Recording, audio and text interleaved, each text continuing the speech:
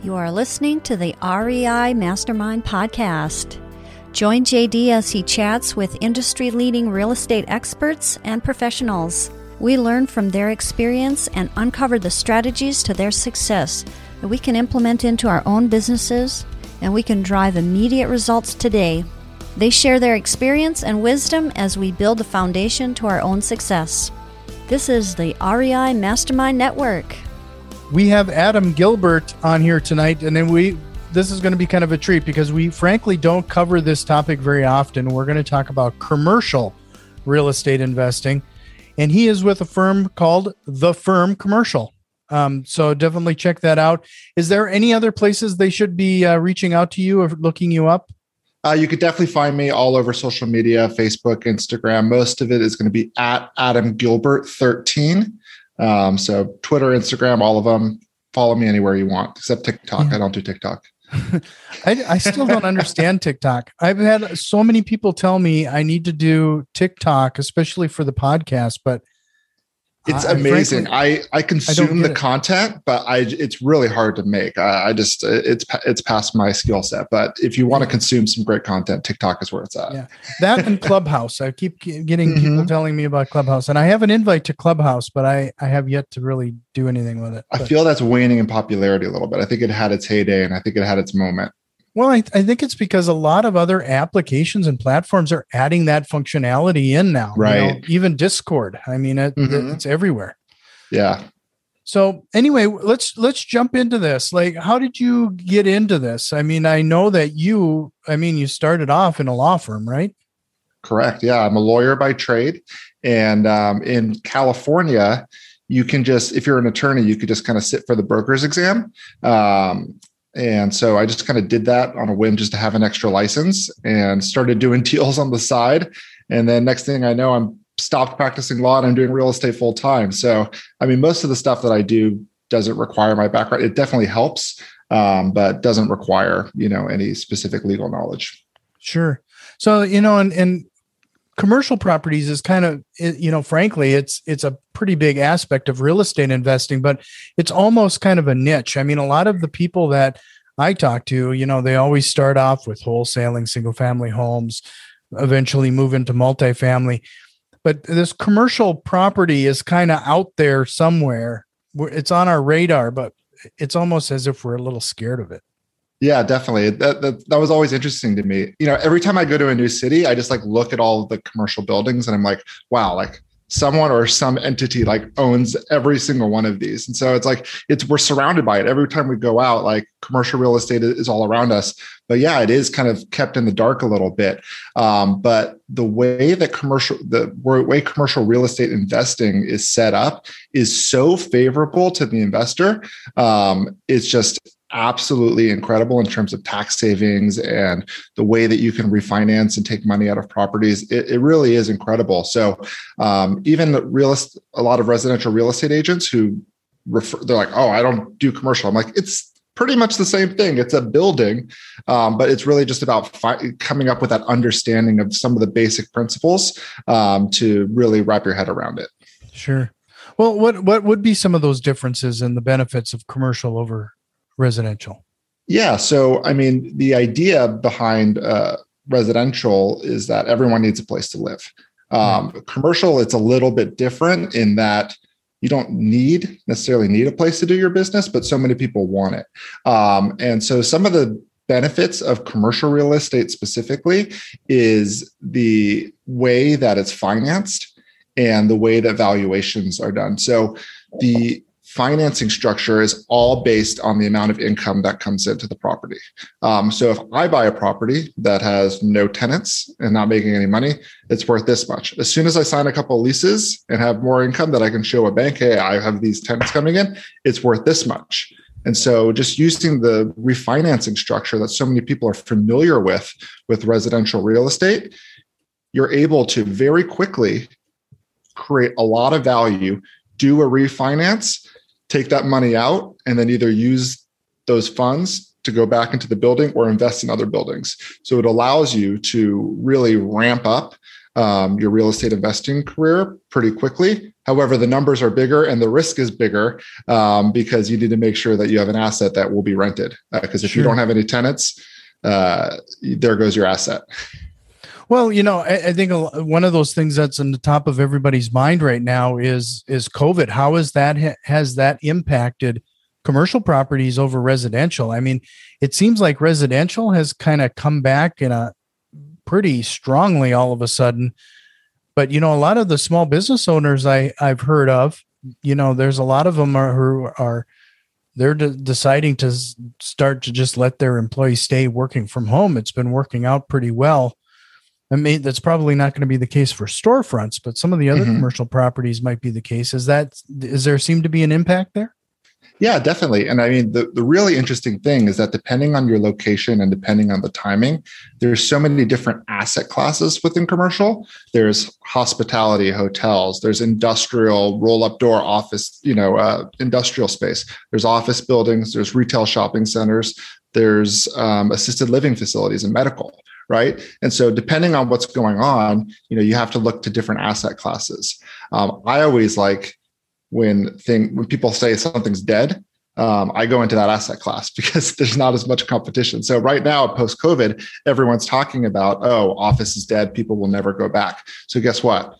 The valuation of office buildings are at an all-time low. My assumption is that we're going to get sick of working from home at some point within the next 2 to 3 years. We're like, screw this, I'm going back to the office. And so if you can buy these office buildings when no one wants them and then hold on to it for long enough, I think that you're going to have a really nice asset in the future if you can get those tenants back in there. Sure. No, that makes a lot of sense. I mean, so one of the other things that I think is interesting regarding commercial properties is that the way things are leased out is so different than residential. Let's delve into that a little bit. Like, how is that different? Yeah, so it's different in a couple of ways. So first and foremost, and I'm speaking from my knowledge of California, right? California is a very tenant protected state in terms of residential properties. It's very hard to evict someone, even if they're not paying rent. You have to go through all of these loopholes and make sure every single T is crossed and I is dotted because they want to protect people. They don't want people kicked out of their homes. Commercial is completely different. It's a business. And usually, you're getting a personal guarantee from someone who's running that business that they're going to pay the rent, right? So there are still some protections, but much less so because, again, if you lose your business lease, the government is less inclined to protect you as opposed to being homeless, right? And the amounts of these leases are crazy. Like you sign a restaurant for a certain amount, we're talking multiple $100,000s, $1 million leases like all the time, right? And that's why these commercial properties become so valuable. You tie that to a personal guarantee and these people's houses, they're going to be inclined to stay into the property or else you can go after them personally. So there's a lot of teeth that you can use. And you want to work with people, but there's a lot of power in the ability to make sure that these people fulfill on their leases. Right. Yeah. So, I'm in Minnesota, North Dakota, and some of that stuff that we kind of take for granted when it comes to residential, it's interesting what you can essentially have the store owner or whatever the commercial property pay for that you likely wouldn't have gotten away with in a residential property. I was trying to think of some examples, but it's almost like I think there was somebody locally that was renting out space for a restaurant, and they even had included like leases on all of the equipment, the restaurant equipment and some of that stuff, that the contents of the actual facility as well. Yeah, definitely. And so that's one of the things. So the cool thing from being a commercial property investor is that usually you have the shell of the building and then you're renting the individual suites to other people. So if, Adam, want to come in and start a restaurant business, I'm responsible for doing the build out on the inside of that restaurant. You, Mr. Landlord, might give me a tenant improvement allowance, a portion of that to help because you are improving my building, but it's only going to be a portion. And so you have people coming in and they have a concept for a nightclub or a cigar lounge. They come and spend hundreds of thousands of dollars on this build out. If they fail in their business and their lease, not only do you have the rights for the total amount of the lease until you rent it out, but if they do fail, well, they've improved your building. And now you can take this improved building that they have and lease it out to someone else at a much higher rate. And so, when someone's improving your property, which doesn't happen in residential, residential tenants want to fix as little as possible. Hey, our light bulb's out, will you come replace it? They're investing a lot of money, and the landlord gets the benefit of that investment. Right. So, one of the specializations that I understand that you do is, in residential, I'm very familiar with this regarding being able to add value to a property in some way, but you found a way to do that through zoning. Yeah. So, and I've done this now for a couple of projects, both on the residential and commercial side. And so, a lot of times you'll drive through your town and you'll see that building, and you're like, why hasn't anyone done anything with that for like 20 years, right? It's either just a piece of dirt or the building's falling apart, right? And it's like in the middle. What's wrong with it? Why hasn't someone done something? And usually what the case is I've found is that the zoning is off, right? And so when you can't do the intended use or the best and highest use, someone's not going to take the time to invest to develop it. And so an example of what I did is I took a 15,000 square foot industrial warehouse that was in Cathedral City here outside of Palm Springs. And it was about 3 years ago when cannabis deals were very hot in our area, and everyone was investing in this green rush. And it was in a PLC zoning, which is just a designation from the city, light industrial, right? If I was able to change the underlying zoning of the building to heavy industrial, then you could do cannabis businesses, and the value of the building would be, 2 to 3 times what it was presently. So you have to go through a process with a rezone. You can't do what's called spot zoning. So you can't just like take a building and say, I want to change the zoning of this particular building. You have to change the whole area of that zoning designation. So what we did is we changed the entire zoning of the block. Long story short, took us about a year and about $150,000. But what we were able to do was change that zoning and then get the permits to do a cannabis business and then flip it to a cannabis investor for a profit. So even if the building doesn't make sense or you can't do what you think, you can always just change the underlying zoning and create that additional value. So, a lot of people go through a due diligence period, when they're attempting to acquire property. Is that something that they can check to see if that's even possible before an acquisition?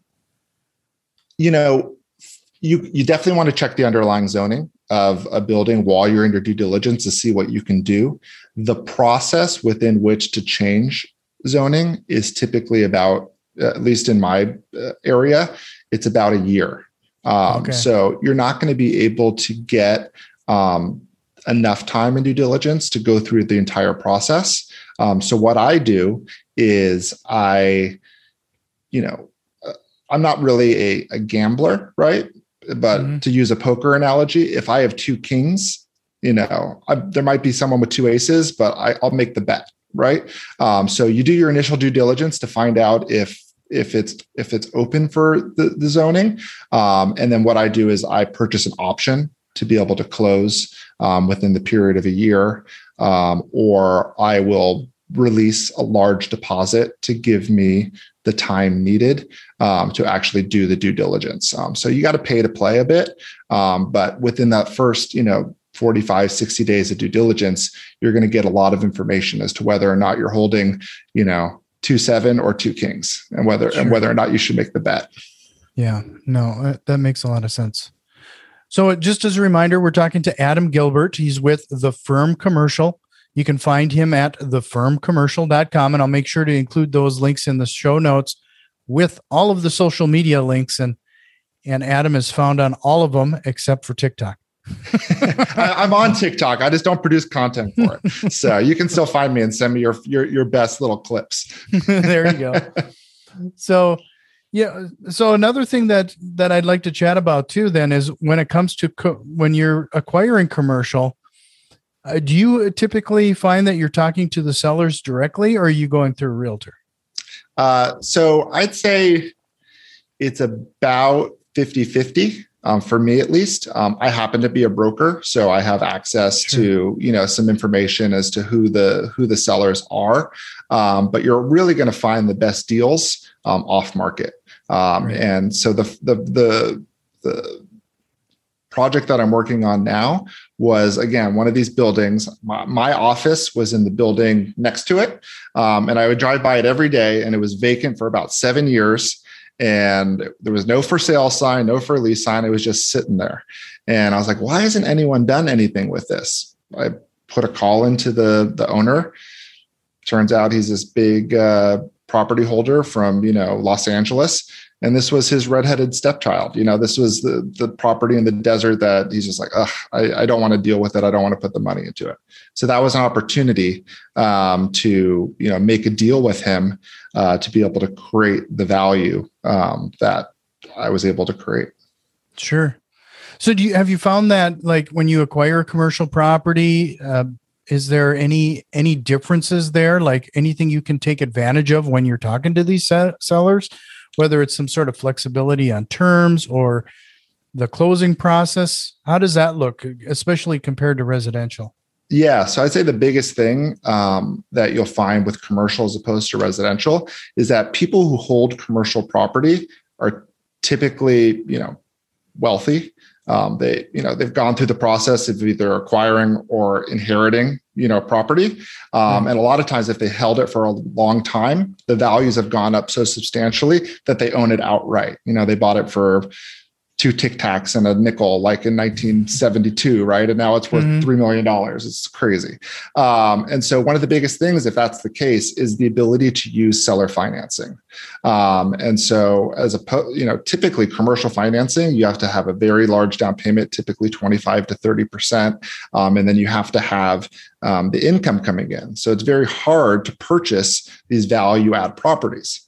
But if you reach out to the seller and say, hey, seller, you own this outright, here's, if it's $1 million property, here's 250, or here's 150,000 or 200,000, and give me favorable terms. So I can get this property up and running to be able to then go to a bank and get some traditional financing. That's going to be very favorable. Typically, those seller financing terms allows you to just pay interest only for the term of the seller financing, because the seller doesn't care if you pay off the principal, which allows you to keep your cost basis pretty low and be able to hold the building for a longer time. That's what I did with my latest project. Sure. How do you typically approach that topic with the seller? Like, I'm sure that there has to be some serious rapport building for them to be ready for that type of thing. Yeah, definitely. And, it's, again, I find that the vast majority of these commercial owners, they're deal junkies. They like to do deals. They understand it. They're willing to carry paper because, hey, you want to give me a down payment, and then if you don't pay, I get to foreclose back on you and take my building back with your down payment. I'll do that deal, So they're familiar with the process, and if they're willing to sell, they're probably willing to be a little bit flexible on some of the terms. Sure. Well, before anybody goes into this, a lot of commercial properties, of course, have pro formas and other things to analyze this property, and you're going through all of your due diligence. Spend a little time talking about what people probably wouldn't be familiar with. We typically talk a lot about you're doing your due diligence and running your numbers on residential properties, but how is that different when it comes to analyzing this commercial property? Yeah, very, very good point. So some of the key differences that you should be aware of when evaluating a commercial property is that not all leases are equal, right? And so, if I have a building and I've got 5,000 square feet and it's leased out by Walmart, and another 5,000 square feet at the same rate that's leased out by Adam's General Store, the lease with the Walmart is going to be much more valuable, right? Because it's backed by a national brand, and that they're going to pay. I don't know anything about Adam's General Store. I don't know anything about Adam. I don't know if he's got two nickels to rub together. So that's first and foremost. Secondly, the length of the term. Is there a personal guarantee? Is this their one location, or do they have 5? Are they a good operator? You have to evaluate. It's not just about the numbers on the paper, and also the numbers on the paper might be complete bull from the broker. Basically you have to do your own analysis and look at the leases, but you have to look at those other factors within the lease itself to determine the strength and how much you're willing to put your faith behind Mr. Tenant, who is going to be responsible for paying your bills on this building, because you don't want to buy a building and have all your tenants go away and now you're carrying it, because once you write a few of those checks, they start to hurt. Yeah, no, that makes sense. So, what typically, I know it's going to be different depending on the amount of different parts of the country. Yeah. But, one of those things that I really want to, this is going to be a pretty newbie question when it comes to this, is cap rate. I think there's a lot of, everybody talks about a cap rate, especially when it comes to commercial property. Whereas on a residential, you might hear cash on cash return. So can you talk a little bit like what's the difference between a cap rate and yeah. So a cap rate is really just kind of like a general rule of thumb. It's like gross rent multiplier, right? It's just like a figure that helps you kind of figure out what the risk is and what the kind of return is on any given investment, right? So going back to the last example, if I'm buying a building and the tenant is Walmart and they've got a 20-year lease, that cap rate is going to be super low because it's so secure. I know that I'm going to get that payment.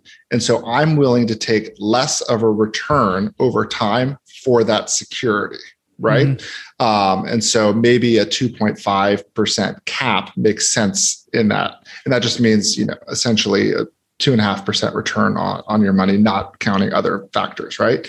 If I have that same lease with Adam's General Store, I'm going to want that at an 8 cap because I don't know Adam. He might go out of business. And so if I'm going to take over this property, I want to be compensated with the amount of a return that's going to warrant the risk that I'm taking. And so that's really the most important thing about cap. Everyone's like, I want a 10 cap. I want an 8 cap. It's like, do you? Like that? Because if you're getting that kind of cap, there's inherent risk. And so some people really want that risk. Some people, I have clients who are, I've have all these, higher cap properties. And now I'm at the end of my career and I want to now transfer it to something that's more secure that I can give to my kids because they're not experts in commercial real estate. Right. So, I always like to give people some actionable items.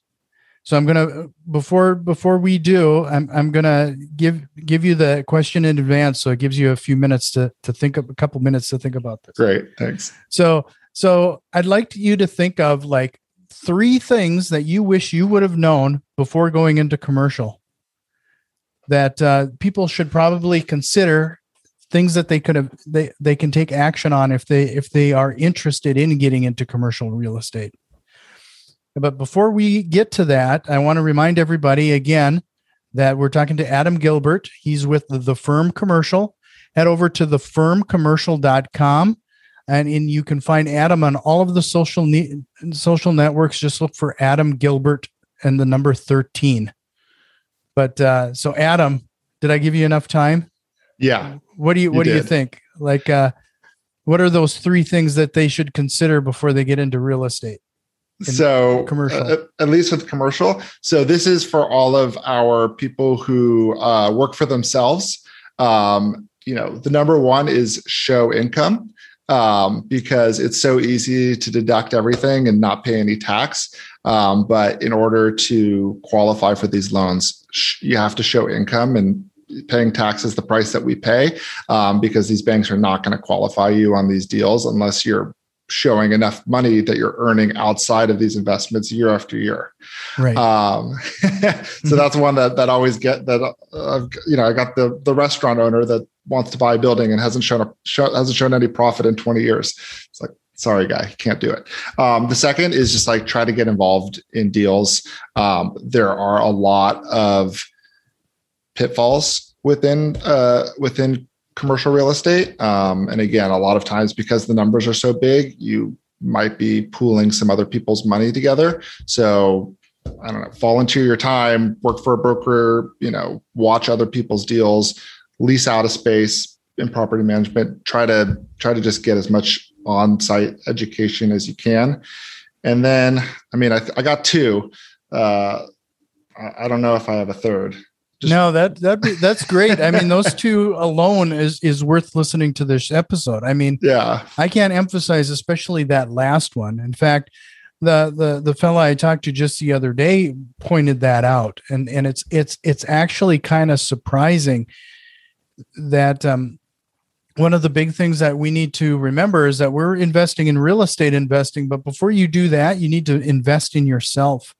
Mm-hmm. And in one way to invest in yourself is actually spending some of that time. If you can't spend money, you spend your time finding a mentor or finding an opportunity that you can put a little sweat and equity in. If somebody's willing to trade a little bit for your time to get involved in a deal, even if it's just to shadow that person, the amount of education you will get is more than worth that time investment. And that's exactly what I did. I found a local developer because I wanted to go into real estate development and go on that. And I met him at a Christmas party. I probably followed up with him by text once a month for a year. He finally said, all right, let's go get lunch. And I volunteered my time with him for about 2 years and just sat at his knee essentially and watched him do deals and negotiate and taught. And, I did some busy work for him so that he got some value out of it. But that was that was a great education to be able to feel confident to do my first deal. Yeah. And that's a big lesson there as well, that you went to him asking how you can help versus I've actually heard of people going in and just right off the get-go asking, can you be my mentor? And, there isn't a bigger thing that you could do to drive somebody away from you. Right. Exactly. Than that. You got to find ways to help you. Yeah. These people at that level are very busy. And the last thing they're doing is giving you that time to be your mentor. They might need some help. That's the way to approach it. Definitely. But it is definitely a mindset thing. I think there's a lot of, and you and I probably could spend a whole episode just talking about mindset. So we probably shouldn't open that can of worms. But, another time. Well, I really appreciate your time, Adam. This was great. You kind of gave everybody a kind of 101 on commercial real estate investing. And before I let you go, is there a question you wished I would have asked you here tonight? That's a really good question. No, I think we got a nice little basis here. Again, I try to give tips on my social media about little things that you should be thinking about. So feel free to follow me. And, if you have any other questions, don't hesitate to reach out via DM. No, that's awesome. So again, thank you. And we'll talk to you again sometime. Thanks so much, Jack. This has been the REI Mastermind Network. You can already tell that we've made some changes and a few more are on the way. If you are interested in what we have planned, head over to patreon.com/REI Mastermind and support the show today. Financial contributions are always appreciated, along with a like, share, and review. It really helps us grow and reach more people with this valuable information. See you next time, and tell a friend.